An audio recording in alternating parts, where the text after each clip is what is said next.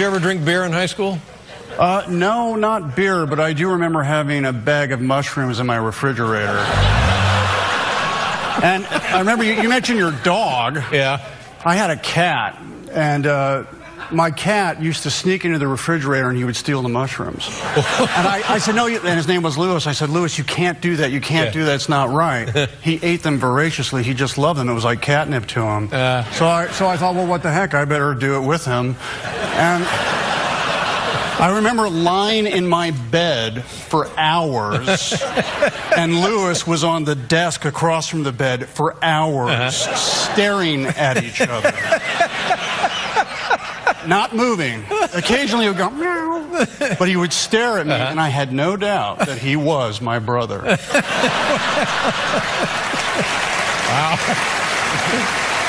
But having said that, I don't do any of that stuff anymore. Oh my God, that is such a story. It is a story. And you know what? And the other thing, later in life, when I was completely not doing any of that, I know he said hi to me. I used to work late. I would come home late from work, and to give him a little treat, I'd bring him a little can of sardines, and he would start eating it and be like, and he'd make little sounds to let me know he enjoyed it. He'd go, meow, meow, meow, meow, meow, meow. Well, that's great. I'm really glad you like it, Lewis. Hi, Lewis. Hi. And he looked up at me and went, hi. Wow. It's a true story. Crazy evil.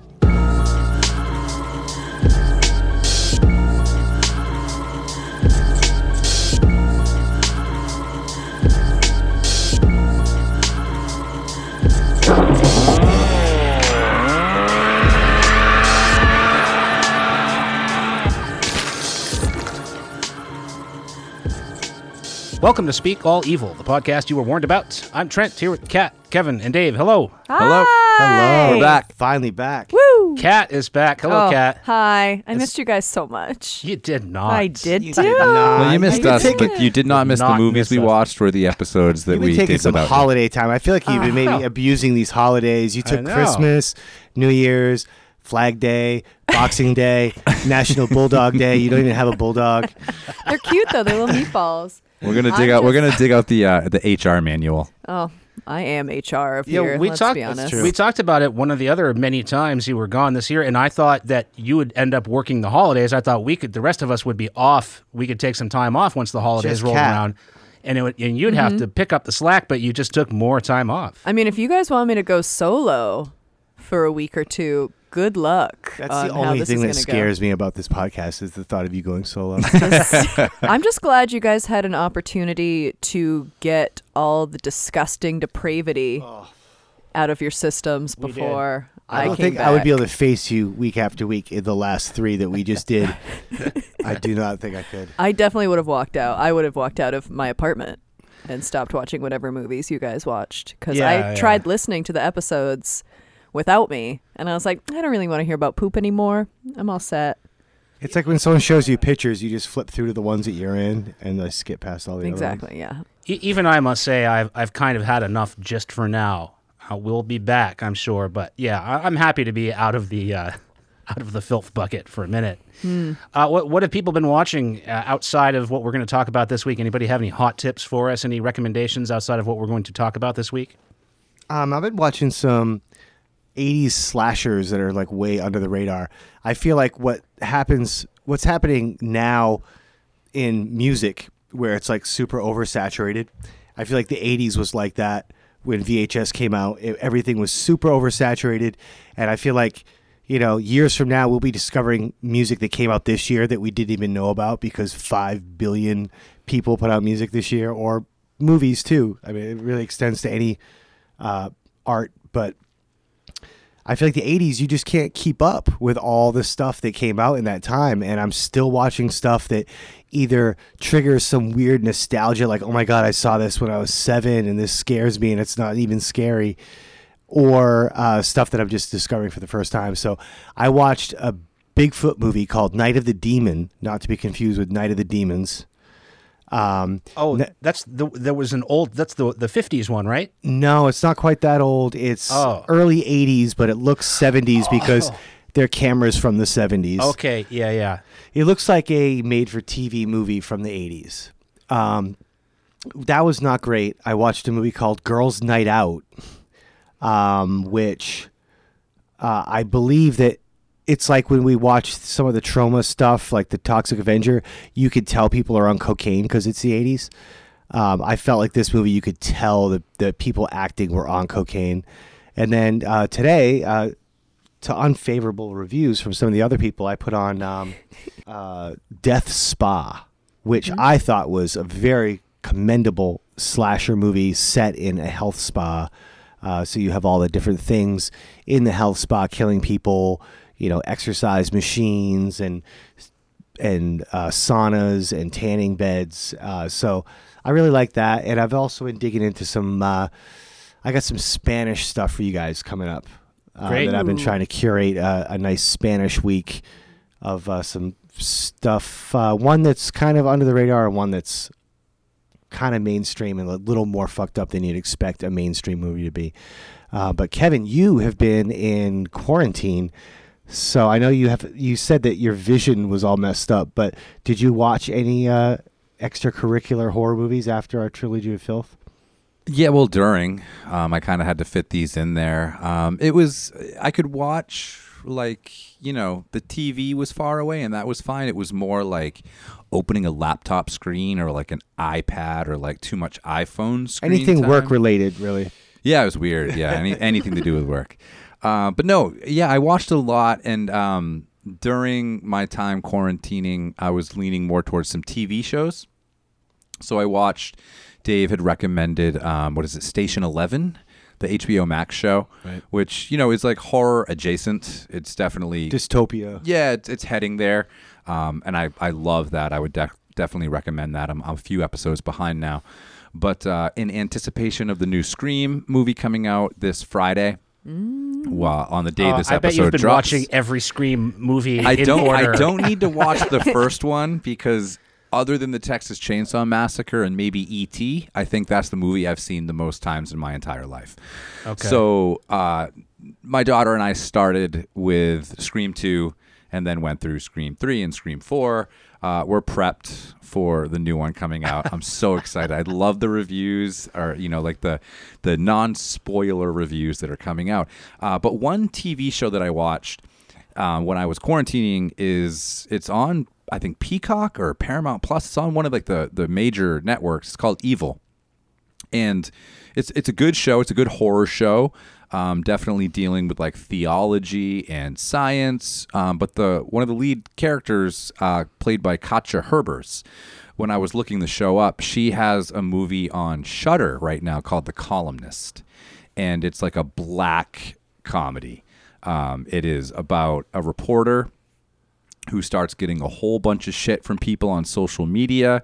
And, she's a mother, a wife, seemingly very well adjusted. And she gets tired of all this and just goes out and decides that she's going to handle this herself. I would highly recommend it. It's a quick watch. It's like 80 minutes or something. It's on Shudder if you have it. But it's so good. And she is awesome in both the show Evil and in this movie. It's incredible. So that's what I've been up to. This week, talking about Nicolas Cage. Woo! To step away from the realm that we've been in for the past few weeks, wanted to get a little bit more mainstream, maybe. I don't know if I would call either of the movies we're going to talk about this week mainstream. We call him Nick. No stranger to the horror film. We talked about the movie Mom and Dad from a few years ago, which I really liked. I think I liked it more than you guys. I love that one. I love that too. Oh, you did? Yeah. Okay. With Selma Blair also. We've mentioned the Wicker Man remake that he was in with real bad. We didn't really get into that. And he's done some others, particularly in the past few years. He's been really on a roll with horror and like horror adjacent or like sort of horror. So we're going to talk about a couple straight out full genre horror movies that Nick has done very recently, beginning with, I guess we're going to start with The Color Out of Space. Mm-hmm. Do I have to set up both movies? Yeah, I didn't know I had to set up both movies. Yeah, well, you would have known that if you listened to any of the past 3 episodes. Okay. Let me get the manual. Wow. I got it. Okay. Okay, real quick. Why did you look to Kevin? Because I thought Kevin's going to throw you a lifeline. I thought he got. I didn't pick this one. Doesn't matter. If you All want right. a lifeline, I'll give Kevin's you one. always surprised when he I'm has on to set it. up his own picks. I'm He's on not going it. to set up Nope. yours. Death line. We got to have that. I like to use a death line. All right, Color of Space, directed Just by. stop the title first of all. Color Out of Space. Oh fuck! Great. Would be the title of this Off one. to a tough start. Oh my god. This couldn't have gone any better, actually. Color Out of Space, from Richard Stanley, directing an H.P. Lovecraft, a short story. This film is about Nicolas Cage and his beautiful little family. They live on his dead father's farm. His wife has recently had a cancer situation. I think she had like a mastectomy or something like that. She's recovering from this procedure, working from home. Nicolas Cage is really horny for alpacas, apparently. He's got all these little, animals rolling around. He's trying to play farmer, keep his cute little family together.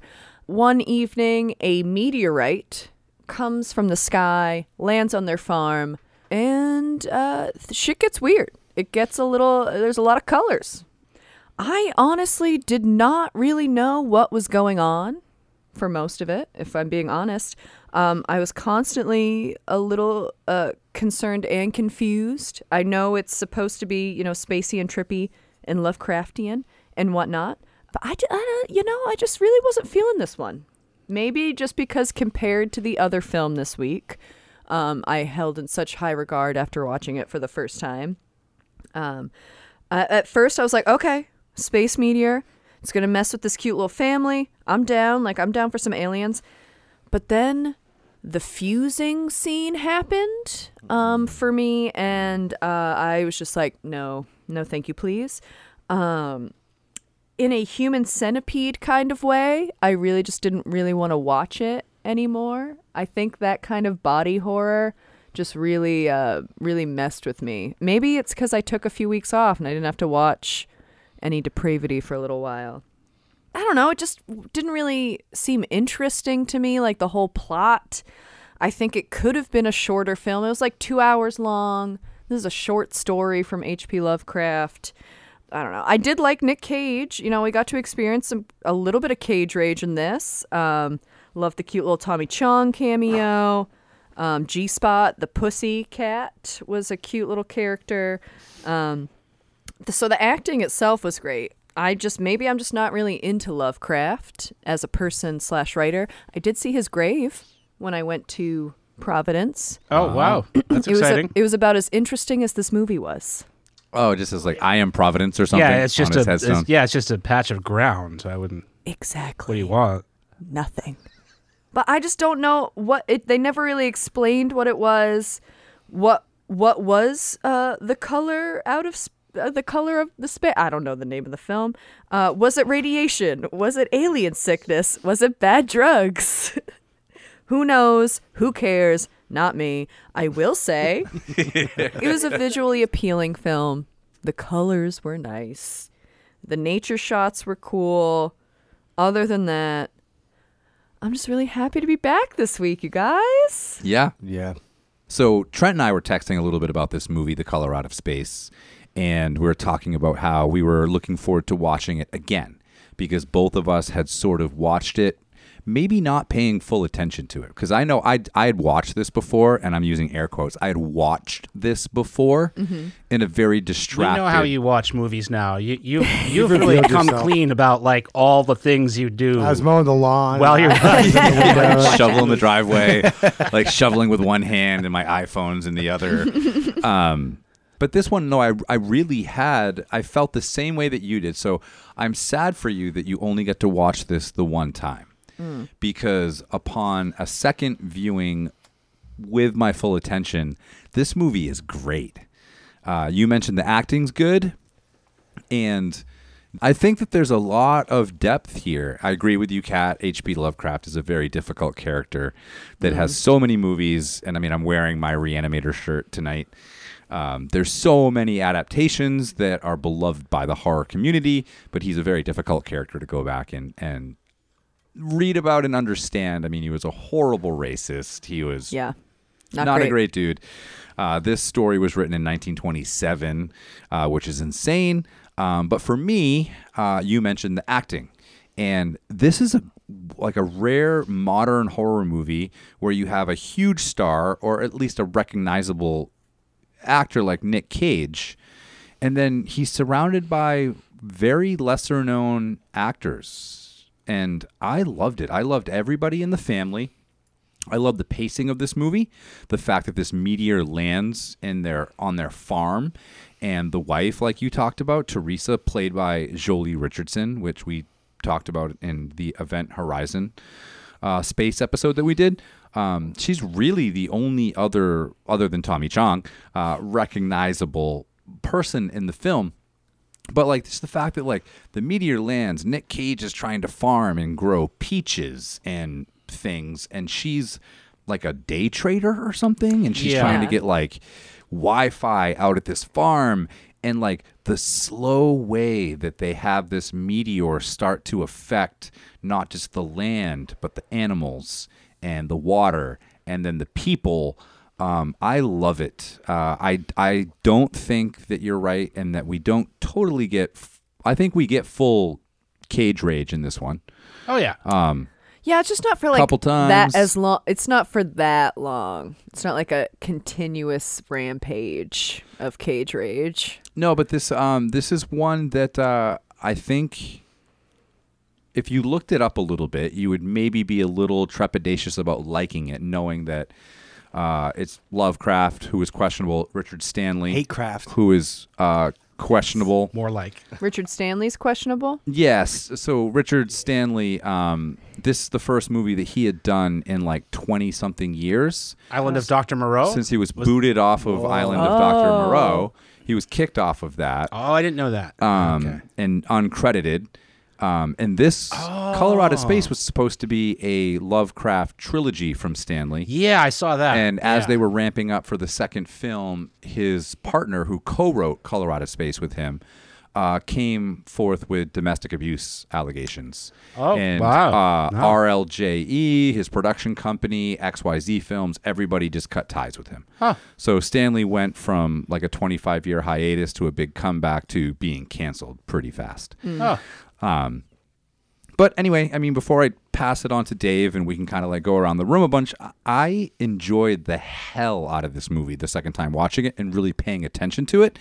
It's a slow burn. It is long, but I feel like when it really gets going that there's so many really clever things that the actors, the writers that Stanley did that pay homage not just to other Lovecraft things that we know.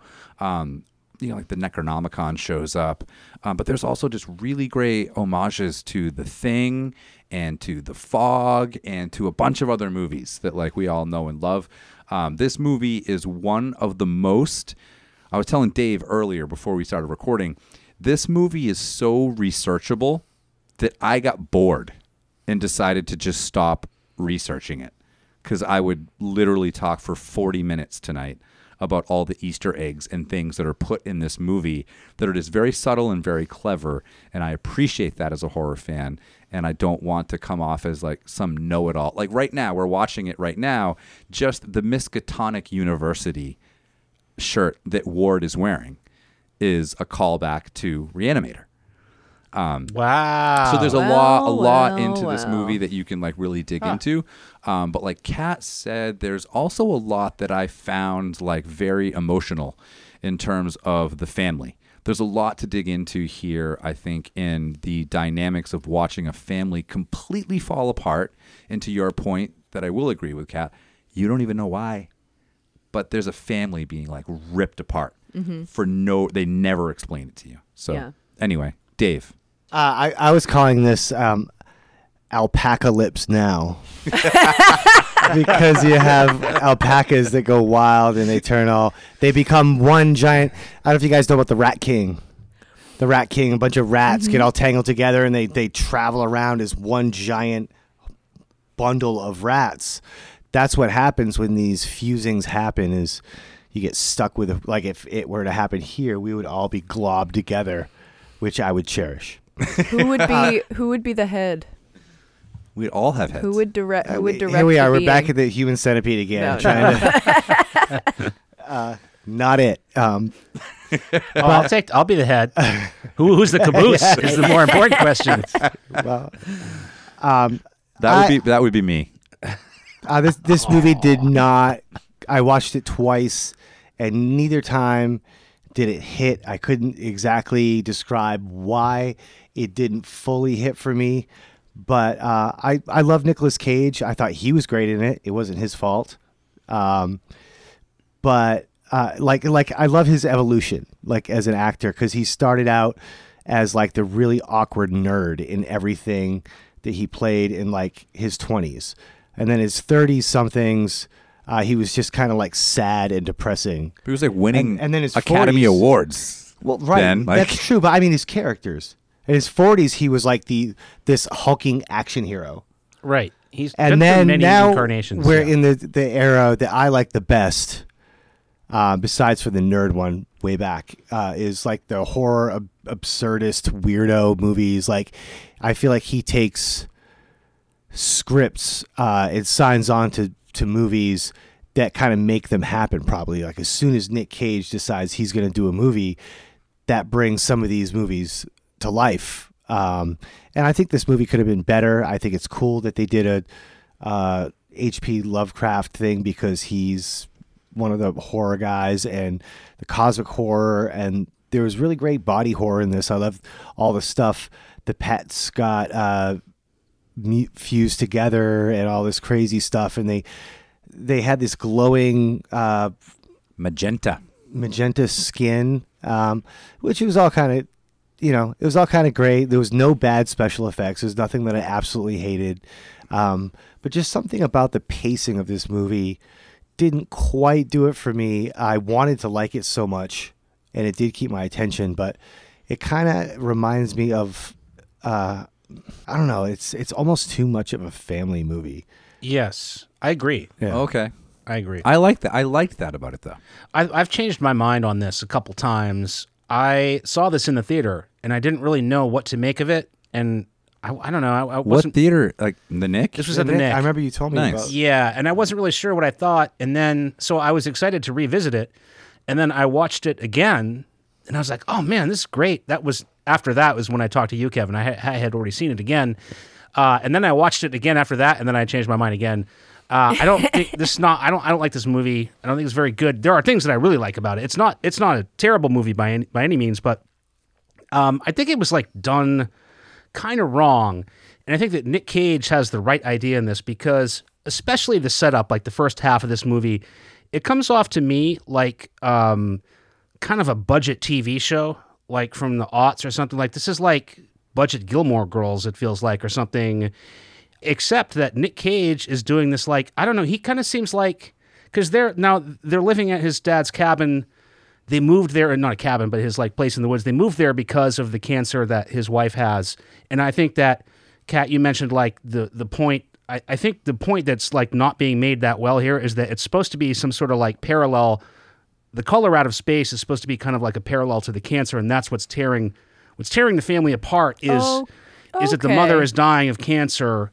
And that's kind of supposed to be, I think, like some kind of metaphor with the color out of space. And that's what's disintegrating the family. And I was interested to read that Richard Stanley made this movie in part because his mom died of cancer, and they used to read The Color Out of Space together. Like, he would read H.P. Lovecraft to her. Okay. So I think that's one of the things that isn't really that clear when you watch this, because the tone is like, I don't know. Yeah. Again, I just thought it was like TV.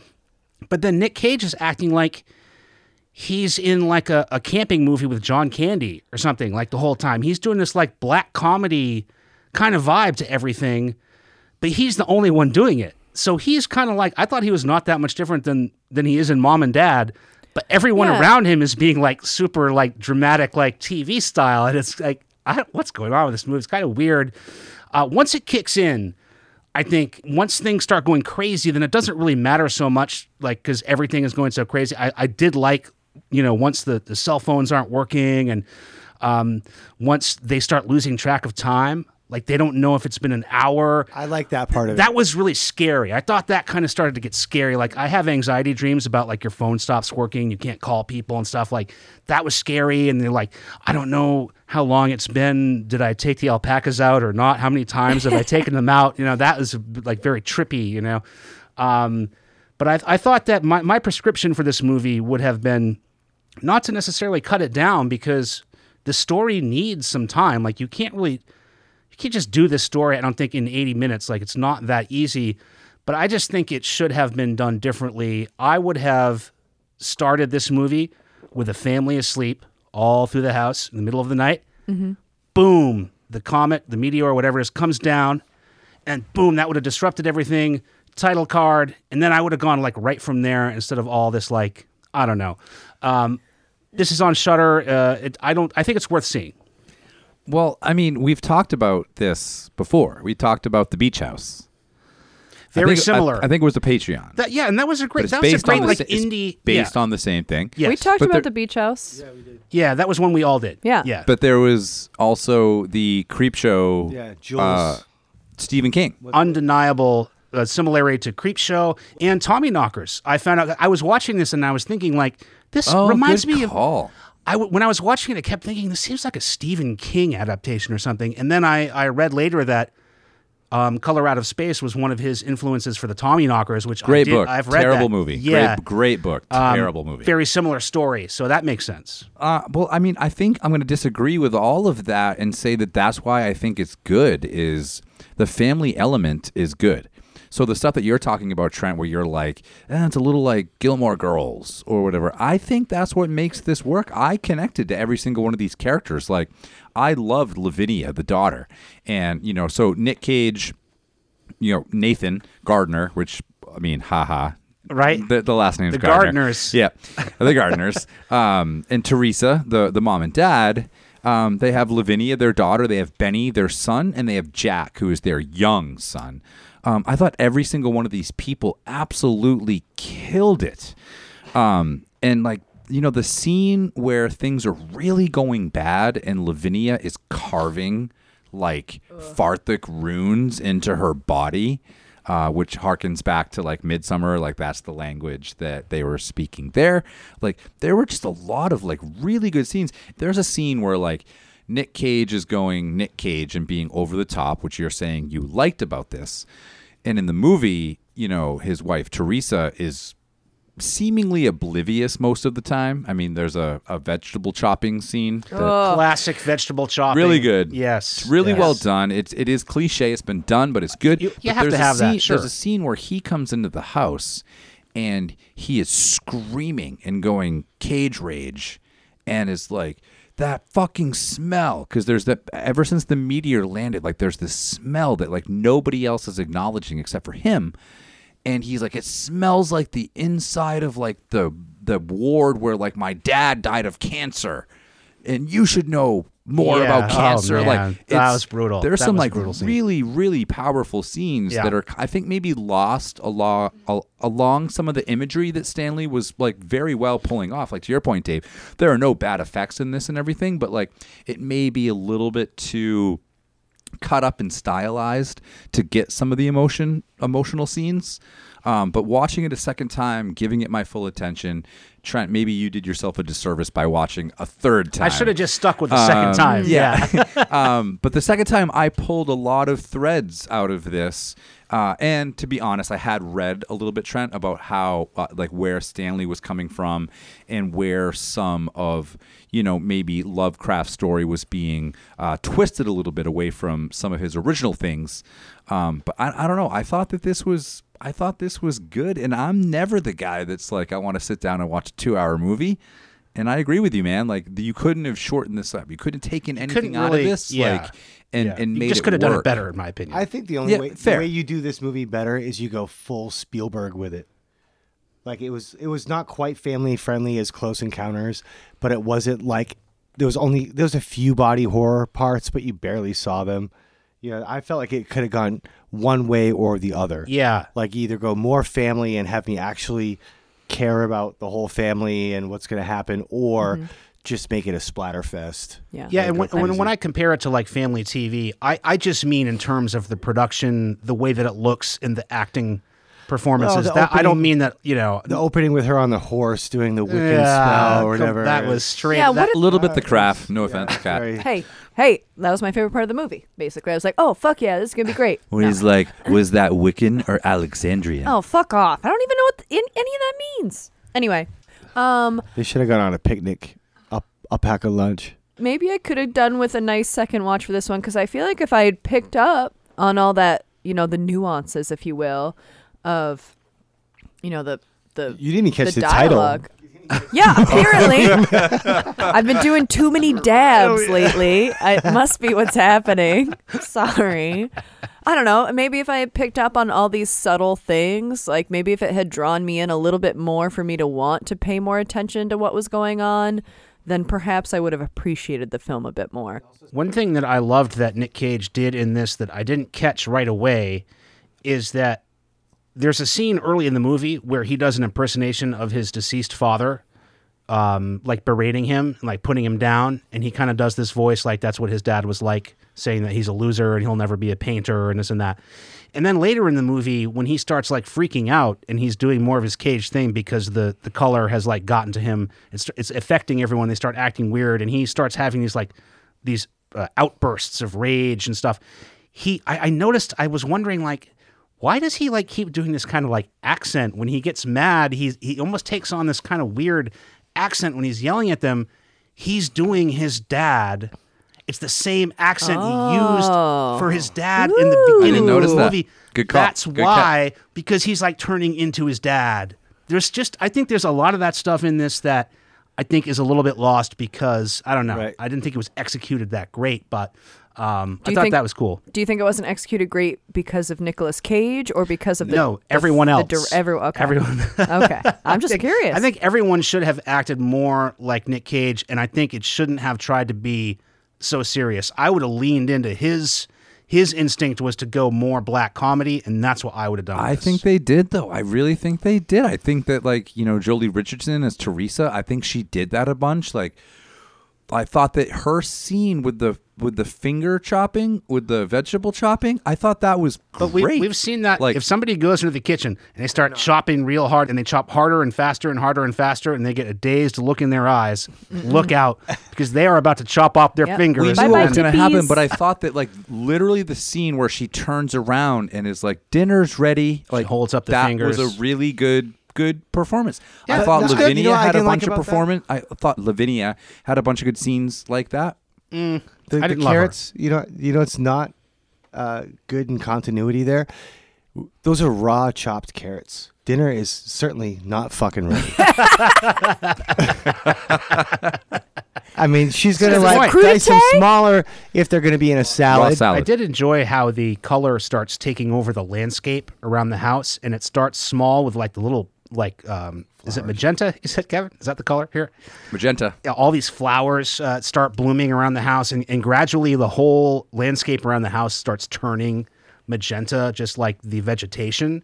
I thought that was creepy. I thought there were a lot of good things about it.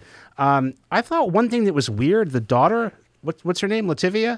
Lavinia? Lavinia. Didn't you think she was a little young for the surveyor guy? Yep, that was weird. That was weird. I mean, that guy's hot. She's supposed to be like 16, though. Yep, I get And it, like- the surveyor guy comes around to survey the water, and she's like taking him by the hand and leading They him didn't around. like smooch and or then anything. her mom is like, "Oh, you have a crush on that?" You know, there's that whole scene. That was odd. Yeah, that was like some slut shaming that was going on mid It was- show. yeah, I didn't get that. by I- the parents, but I thought like the movie was actually making a good point about how somebody like a character like Ward, who is clearly older, That's the guy, and the survey educated, guy. Yeah. could protect and care for someone like Lavinia in a non-sexual way. I don't think he was trying to get into her pants. Well, she has a copy of the Necronomicon. We've talked about Yes. that, and Yeah. I've seen that copy, the little paperback Necronomicon thing. That was like by the time I was old enough to see that, I wasn't interested anymore. But she has a copy of the Necronomicon. She's doing these rituals. She starts cutting herself all up at one point, which doesn't bother her for the rest of the movie after that. Somehow, I guess she's in the grip of the color or whatever, so she doesn't care that she's done this. No, she's like actually carving spells into her to protect her. Yeah. Just a couple like little things. Ward Phillips that we talked about. He's the hydrologist that you talked about. HP actually stands for Howard Phillips Lovecraft. So Ward Phillips.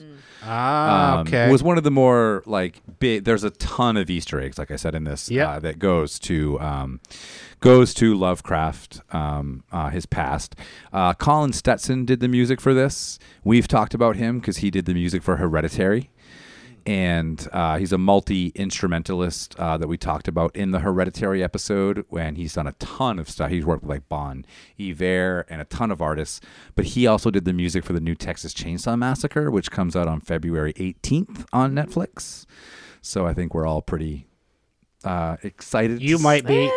We're anticipating it. Very excited. I've noticed that Fede Alvarez's name has diminished gradually over time. We'll talk about that later. Yeah. Nobody has mentioned Tommy Chong. Tommy Chong was fantastic in this. Like, I mentioned Tommy Chong. I mentioned it. I mean, he was fantastic in this. I liked his final scene the best. My favorite thing about Tommy Chong in this movie, he plays a squatter that's on their land out in the woods. He's a super hippy-dippy, like ultra hippie guy out in the woods living off the grid, and he's kind of a little bit of a harbinger in this. But he's such a hippie that he calls coffee Java. Not one time, but twice in the movie. Very like, do you guys want some Java, man? Like, oh, he's a hippie. I get it. I remember all my life raining down as cold as ice. Shadows of a man, a face through a window, crying in the night. The night goes into morning, just another day. Happy people pass my way. My real pick for Nicolas Cage week this week was Mandy. Fuck yeah. This is Panos Cosmatos' 2018 psychedelic tale of a quiet logger named Red and his wife Mandy, who lived a life of serenity in their dream cabin in the woods. That is, until the leader of a deranged cult titled the Children of the New Dawn becomes enamored with Red's wife. The cult then kidnaps and terrorizes the couple, leaving Red spiraling into madness. The psychedelic journey goes full grindhouse as Red, armed with a battle axe and an array of drugs that he finds at his fingertips, goes on a violent rampage and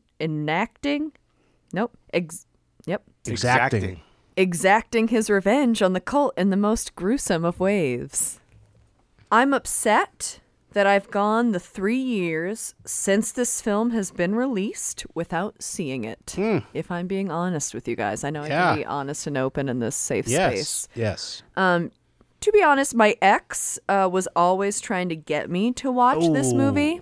And then it got to the point where we started the podcast and I'm like, okay, now I'm not watching it specifically, so I can save it for the pod. And I'm very glad that I did.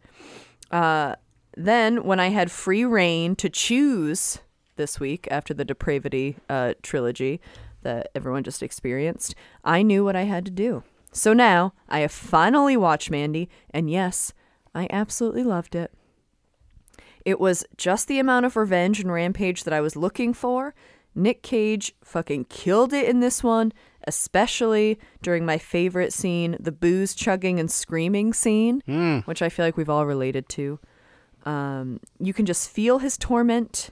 This is definitely one of my favorite recent Nicolas Cage roles, for sure. Obviously, the cult leader character, Jeremiah, is a trash person who he seems like the kind of guy who can't get laid normally, so he had to start an LSD sex cult in order to get some. That works. And it works. Works for him. Works for other people. His whole scene with Mandy in the house reminded me of that quote about when it comes to the opposite sex, men's biggest fear is that women will laugh at them, and women's biggest fear is that men will kill them, which I think is accurately depicted in this movie for sure. And then there's the trippy editing of their faces overlaid upon one another. It's very cool, very unnerving, but very like mesmerizing at the same time. I feel like all the editing in this was great. I basically just wish I had taken drugs before watching both of the movies this week. I think that was my big downfall. I only did weed. I only did the marijuana. So I feel like I really could have hit it a little bit heavier. But all the chainsaw fights and gore and knife penises were great. It was just a really well done, drug-fueled rampage. And I just really loved it. I love this movie so much. I loved it the first time, and I was excited to see it again. I love it even more now. I kind of like lived in this movie for a couple of days. This reminded me a lot of one of my favorite movies or series of movies, the Mad Max movies of the early 80s.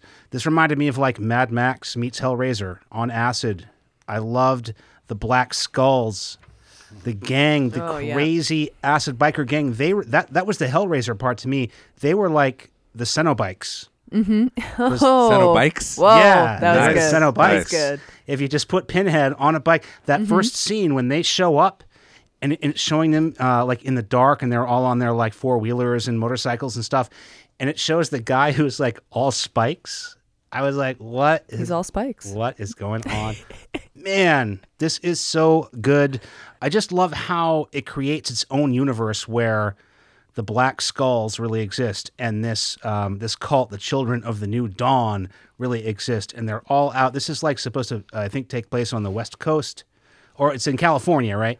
The Smoky Mountains. I think it's in the like north. upper northwest. Yeah, the northwest. Utah, No, Montana. it's California because the mountains that they name the mountain range is real. It's not the Smoky Mountains. Where does it? The title card says Shadow Mountains. Shadow Mountains. Thank you, Dave. Thank you. Yeah, the Coming Shadow Mountains through. are real. Yeah, they're in California, so it all takes place out there. I love the 80s vibe, like late 70s. It's supposed to take place in 83. You have Ronald Reagan on the radio doing his whole speech about like pornography and stuff. And you have that amazing house where they live out in the middle of the woods that's like so 70s. It's just like all like that kind of that color wood and like windows and stuff. I don't know what more I can say other than I love this movie. Well, I did not like this movie the first time I saw it. I thought that it was like all style and no content. And then this time when I watched the movie, I feel like you kind of either have to like submit to its pace and its vibe and its aesthetic because it's completely different than anything you've seen. It's even different than what's it, Panos? Cosmatos? Yeah, he did Cosmatos? the Black Rainbow movie there, which is Yeah, kind of but similar Beyond the Black style. Rainbow? Beyond the Black Rainbow. It's kind of similar stylistically. This is obviously like much bigger production. But this time I watched it, I absolutely loved it. There's nothing consistent or continuous stylistically, but that's what I liked this time. It was like where everything is stylized and every scene is its own statement. So rather than watching it for like continuity between scenes and any kind of, thing that makes you comfortable, you just have to go into that world. And I read a thing about this director that he used to do when he first started writing when he was a kid that I really connected to. As he said, he'd go to video stores and his parents wouldn't let him rent the movies. So he would just look at the cover and he would imagine what the stories were based on the title and the artwork on the cover. And I used to do that when I couldn't afford CDs. And I would go to the record store and I would really want to get the new album by, the Red Hot Chili Peppers when it came out. And I couldn't imagine what it was going to sound like. And then I would read the song titles and I'd go home and I would think about them and I would come up with these ideas of what the songs would be. And they would never be as good as, and like the real song was never as good as what I had imagined it would be. So much like It Follows, I took this as like this dreamlike state or this like imaginary state, almost like a Wes Anderson movie that creates a world that's like slightly off kilter from reality, but you don't have to suspend your disbelief that much. It's Yeah, not yeah. too extreme as far as believability. But yeah, I thought it was great this time. I loved how the different chapters were separated with these really cool like title cards. Like it was like Love that. It's very like I don't know, like music video in a good way. It's very rock and roll, and we had talked earlier about the quote in the beginning by the death row inmate. There's lots of little things in this, including the cult leader's penis, which I was surprised. I thought that was why people. I'm so confused about cults now that I'm learning from you guys about masculine inadequacies and all this stuff. That like I thought that he would have a large penis, and that's why the people would want to follow him. But he has a small penis, and he's insecure, and he's shitty. He's probably a grower, not a shower. And he just makes them listen to his records all the time. Oh my God. I like that part. that- I That know, reminded that me of was- me. That reminded me of me. Hey babe, listen to this. It was a very You like the Charles Carpenters? Manson situation for sure. The Carpenters are good. This is even better. Oh. That's me. I love that part. This is one of the most simplest plots that we've ever covered on the show. Well, that's the thing about revenge, is it sets a stage for, like a lot of times the movie Revenge that we watched recently, also is stylized like crazy, and I think it's such a simple plot. You know what's going to happen basically, or you know what they're going to try to do, and from there it's like you just sit back and you watch it unfold, and you know if it's a revenge story, there's not going to be some crazy twist or whatever. It's just going to be people going at it. It's Red and Mandy. It's Andrea Riseborough as Mandy, which we talked about in Possessor, which is one of our top movies of 2020. There's definitely some backstory there. There's some things they're hinting at, and like we're watching the movie now, and Linus Roach that plays Jeremiah Sands is horrible. He's horrible in this. It's one of those performances where you're never going to look at this character again or this actor again and not think of how horrible he is if you've seen Mandy. It's very stylized. This is a heavy metal. This is a metal horror movie. Definitely. Like, this is definitely like if you wanted to watch a movie and listen to Slayer at the same time, that's Mandy. There's even that title card, the title card that's Mandy. It's very It turns Slayer, into yeah. like a black metal Exodus. logo. Yep, and it doesn't yeah. even come in until an hour and like 15 minutes into the movie, which I love. Dave, you mentioned like you didn't like the pacing of Color Out of Space, but I think that the pacing of Mandy is actually very similar to The Color Out of Space. And you don't get a whole lot into Mandy. Like, you don't really get a whole lot of action until an hour into this, which is yet another 2-hour-long movie. I think you get better Rage Cage in this one, for sure, for obvious reasons. The dude has some really fucked up things done to him and the love of his life, and then somehow he now knows how to smite, and he knows how to hunt down Cenobites. Wait, did you say he knows how to what? Smite? Is that sword making? You mean Yes, Smith? it's Because weapon that was making. a great part. Yeah, and he does it just in sunglasses. He doesn't have to wear like a Hey. shield. I don't think you can do that. It's the just 80s. wearing sunglasses. No. I think you have to wear. No, like I mean this movie is an acid trip. I don't know. I know, but these hippies that live out in the middle of nowhere, I've seen these people, and they're likely to be like, "Hey, let me show you something, brother. I make swords in the back." Like it totally, like Yeah, I but you make went back bombs, there but 'cause check they out were what like- else I made They were with like, it. "I'll smoke you up back here." yeah. And also, they by the make way, let me swords. show you my sword making. Yeah, it's like, all right, bro, cool. How the fuck do these cults get started? Who follows this Well, dude? he only has like 5 It's a followers. handful. But But how how do do you? you- Small cult. It's very, small. very Manson-esque for sure. Yeah. like he Yeah. plays a song. He's basically bitter that the record companies didn't want to make him famous, so he's somehow amassed this group of like 4 to 5 people. I've had people ask me to be in cults before. No. I have Nuh-uh. multiple times. Multiple? I had neighbors that escaped from 2 different cults. They're a husband and wife. What? Yeah. But they weren't even the ones that asked me to be in the cult. I think they wanted me to start a cult. But yeah, like the hippie scene and stuff. That's where it starts. I feel like it all comes from like the hippie scene, and that's why I like this like heavy metal hippie vibe to this movie, because it gets really weird and you feel like you're tripping in a lot of this, especially the scene, Kat, you're talking about the Michael Jackson black and white face going back and forth. That part was really cool and psychedelic. I thought everything was so tastefully done. Every single effect, as gaudy as it was just the right amount. Mm-hmm. Well, it's not only like trippy to watch, but a lot of this movie is about acid. Right. Everyone in this movie is on acid because the cult and this Black Skull motorcycle gang, they all kind of deal with this acid maker, this like obscure out and crazy mad scientist acid maker, and he has dosed the Black Skull gang. The chemist. Yeah, the chemist has dosed the gang with some kind of crazy drug that's kind of like part of why they're out in the woods and they're so crazy. It's turned them into like total sadists. They love and pain. The acid comes in like a giant beaker, and it looks like a green shake. It looks like some sort of protein shake that you would make at home, and they just guzzle it. It's an avocado smoothie. It looks like an avocado smoothie, and they It's it's a metaphor for like Starbucks. Yeah, and then when you get to their place where the Black Skulls lived, I don't know if you guys noticed like how much they like Chinese takeout.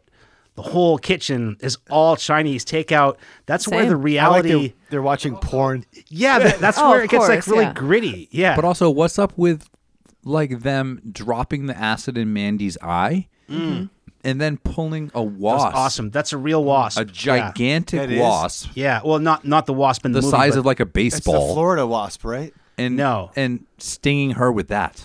Yeah. That wasp actually exists. It's like a South African wasp or something. I don't remember, but I read about it. But that they grow to like 3 inches or something. To circle back to the chemist scene, I thought the chemist himself was one of the most likable characters in Richard this Brake. movie.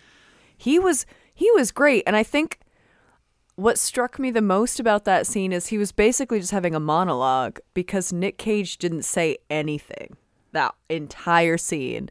The chemist basically just like read what Nick Cage was thinking and just said it out loud and then released his tiger into the world. I thought that scene was, Yeah, Yeah, it's that great. was great. I wouldn't say powerful, but I thought it was a very good scene. Tiger's name was Lizzie. Oh man, they did you wrong. Yeah.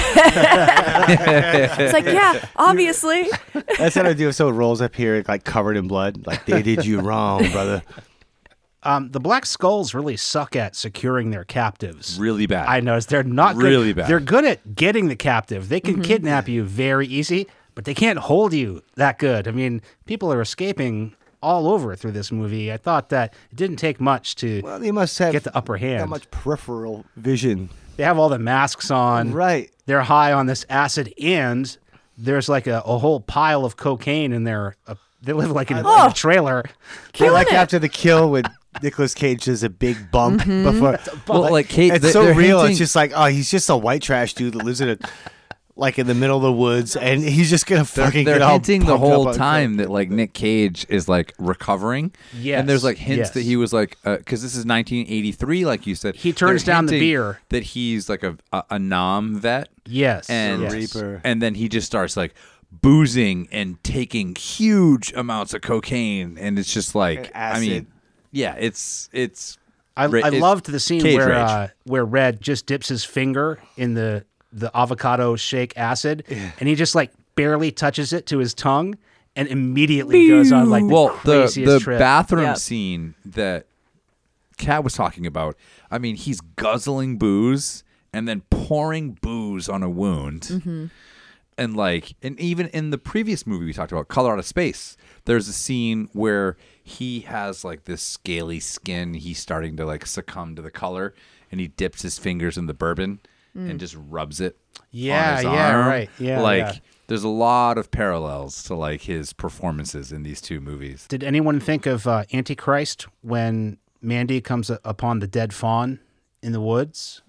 Oh, I good thought call. that was very, I did not, but yeah, good very call. Chaos Reigns. I thought that barbed wire gag and hand yeah. restraints. I was really surprised. I was like, wow, something I've not seen in a horror movie before. You see the barbed wire? That's very Around the theological. mouth? Like, Yeah. Oh yeah, the They had thorns, barbed yeah. wire back in BC or AD or That whatever. would be. Well, the Crown of Thorns would be the barbed Would they have wire. a Ace That- Hardware back in Zero? Do you guys have a favorite planet? Because they talk about there's a little bit of like Earth, a cosmic obviously. horror in this. Idiot. Earth. Kevin, do you have a favorite planet?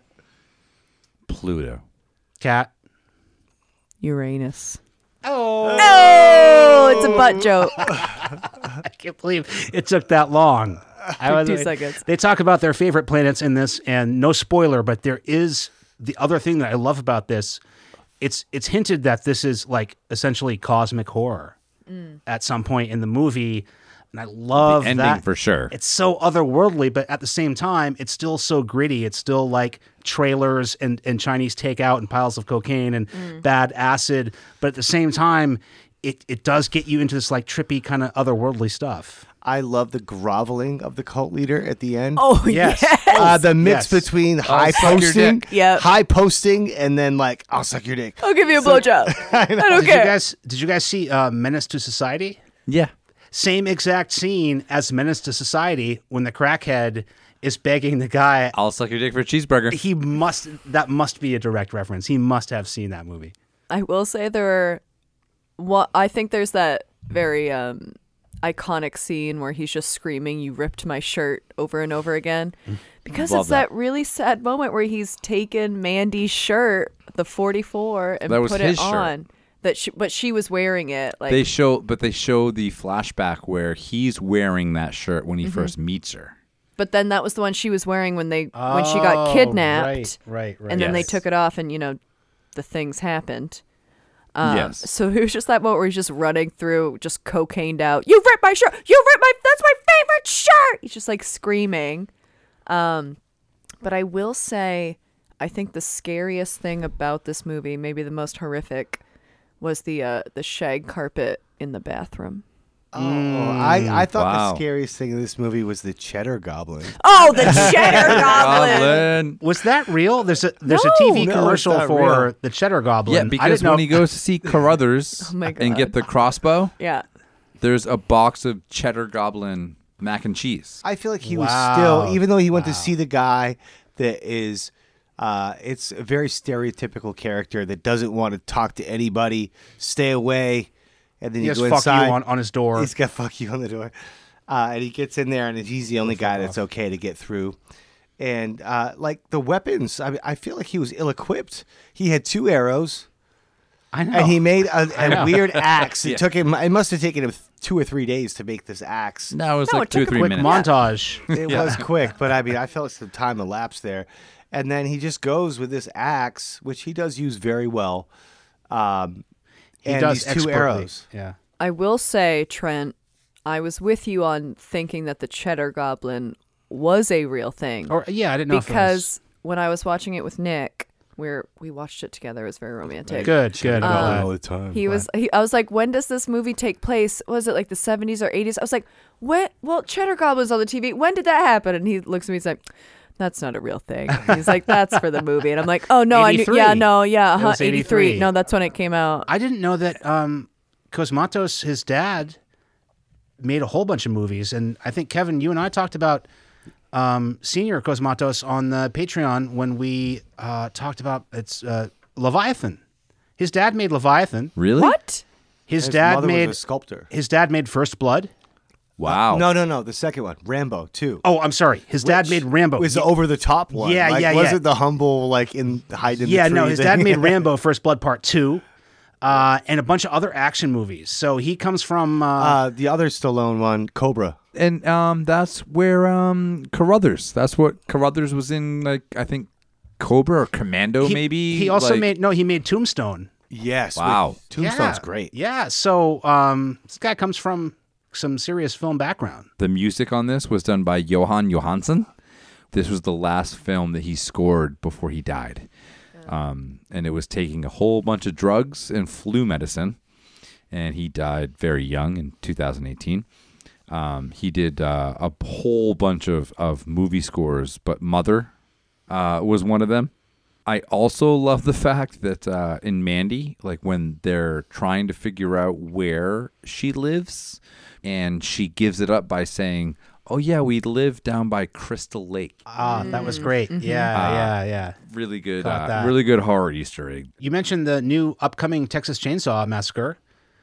The older woman of the cult in this movie, the cult hag, Is as I playing Sally Hardesty. She you mean plays Sally Marlene? Hardesty in the new Yeah. Texas Chainsaw Massacre. You mean Glenn Close but no cigar? Oh, Again? son of a bitch.